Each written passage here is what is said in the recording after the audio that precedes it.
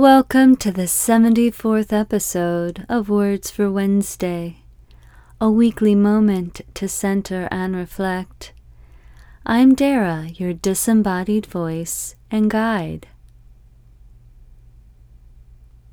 I don't spend much time in graveyards, but there was one in my suburban subdivision where I grew up. It was a family plot that through legalities was required to remain, despite the oppressive tract housing. Once my friend in high school needed to take photos for her class, and I ventured in with her to be the model, with the graveyard as backdrop.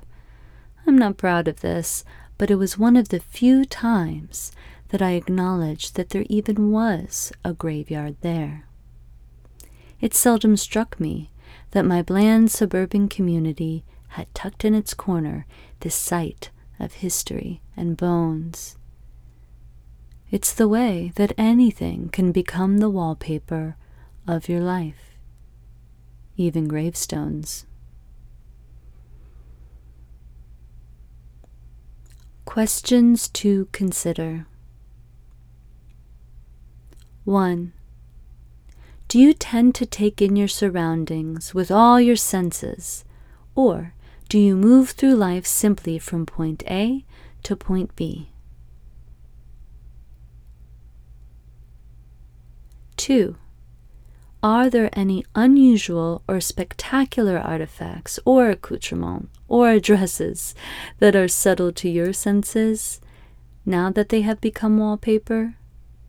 And do these subtleties jump out at you from time to time to teach you something? Activity invitation. Spend a day noticing the less noticed. It can be within your home or scattered throughout your environment. Pay attention. I hope these words could be heard in the place you are at the moment. If not, listen again later or simply wait for the next episode of Words for Wednesday.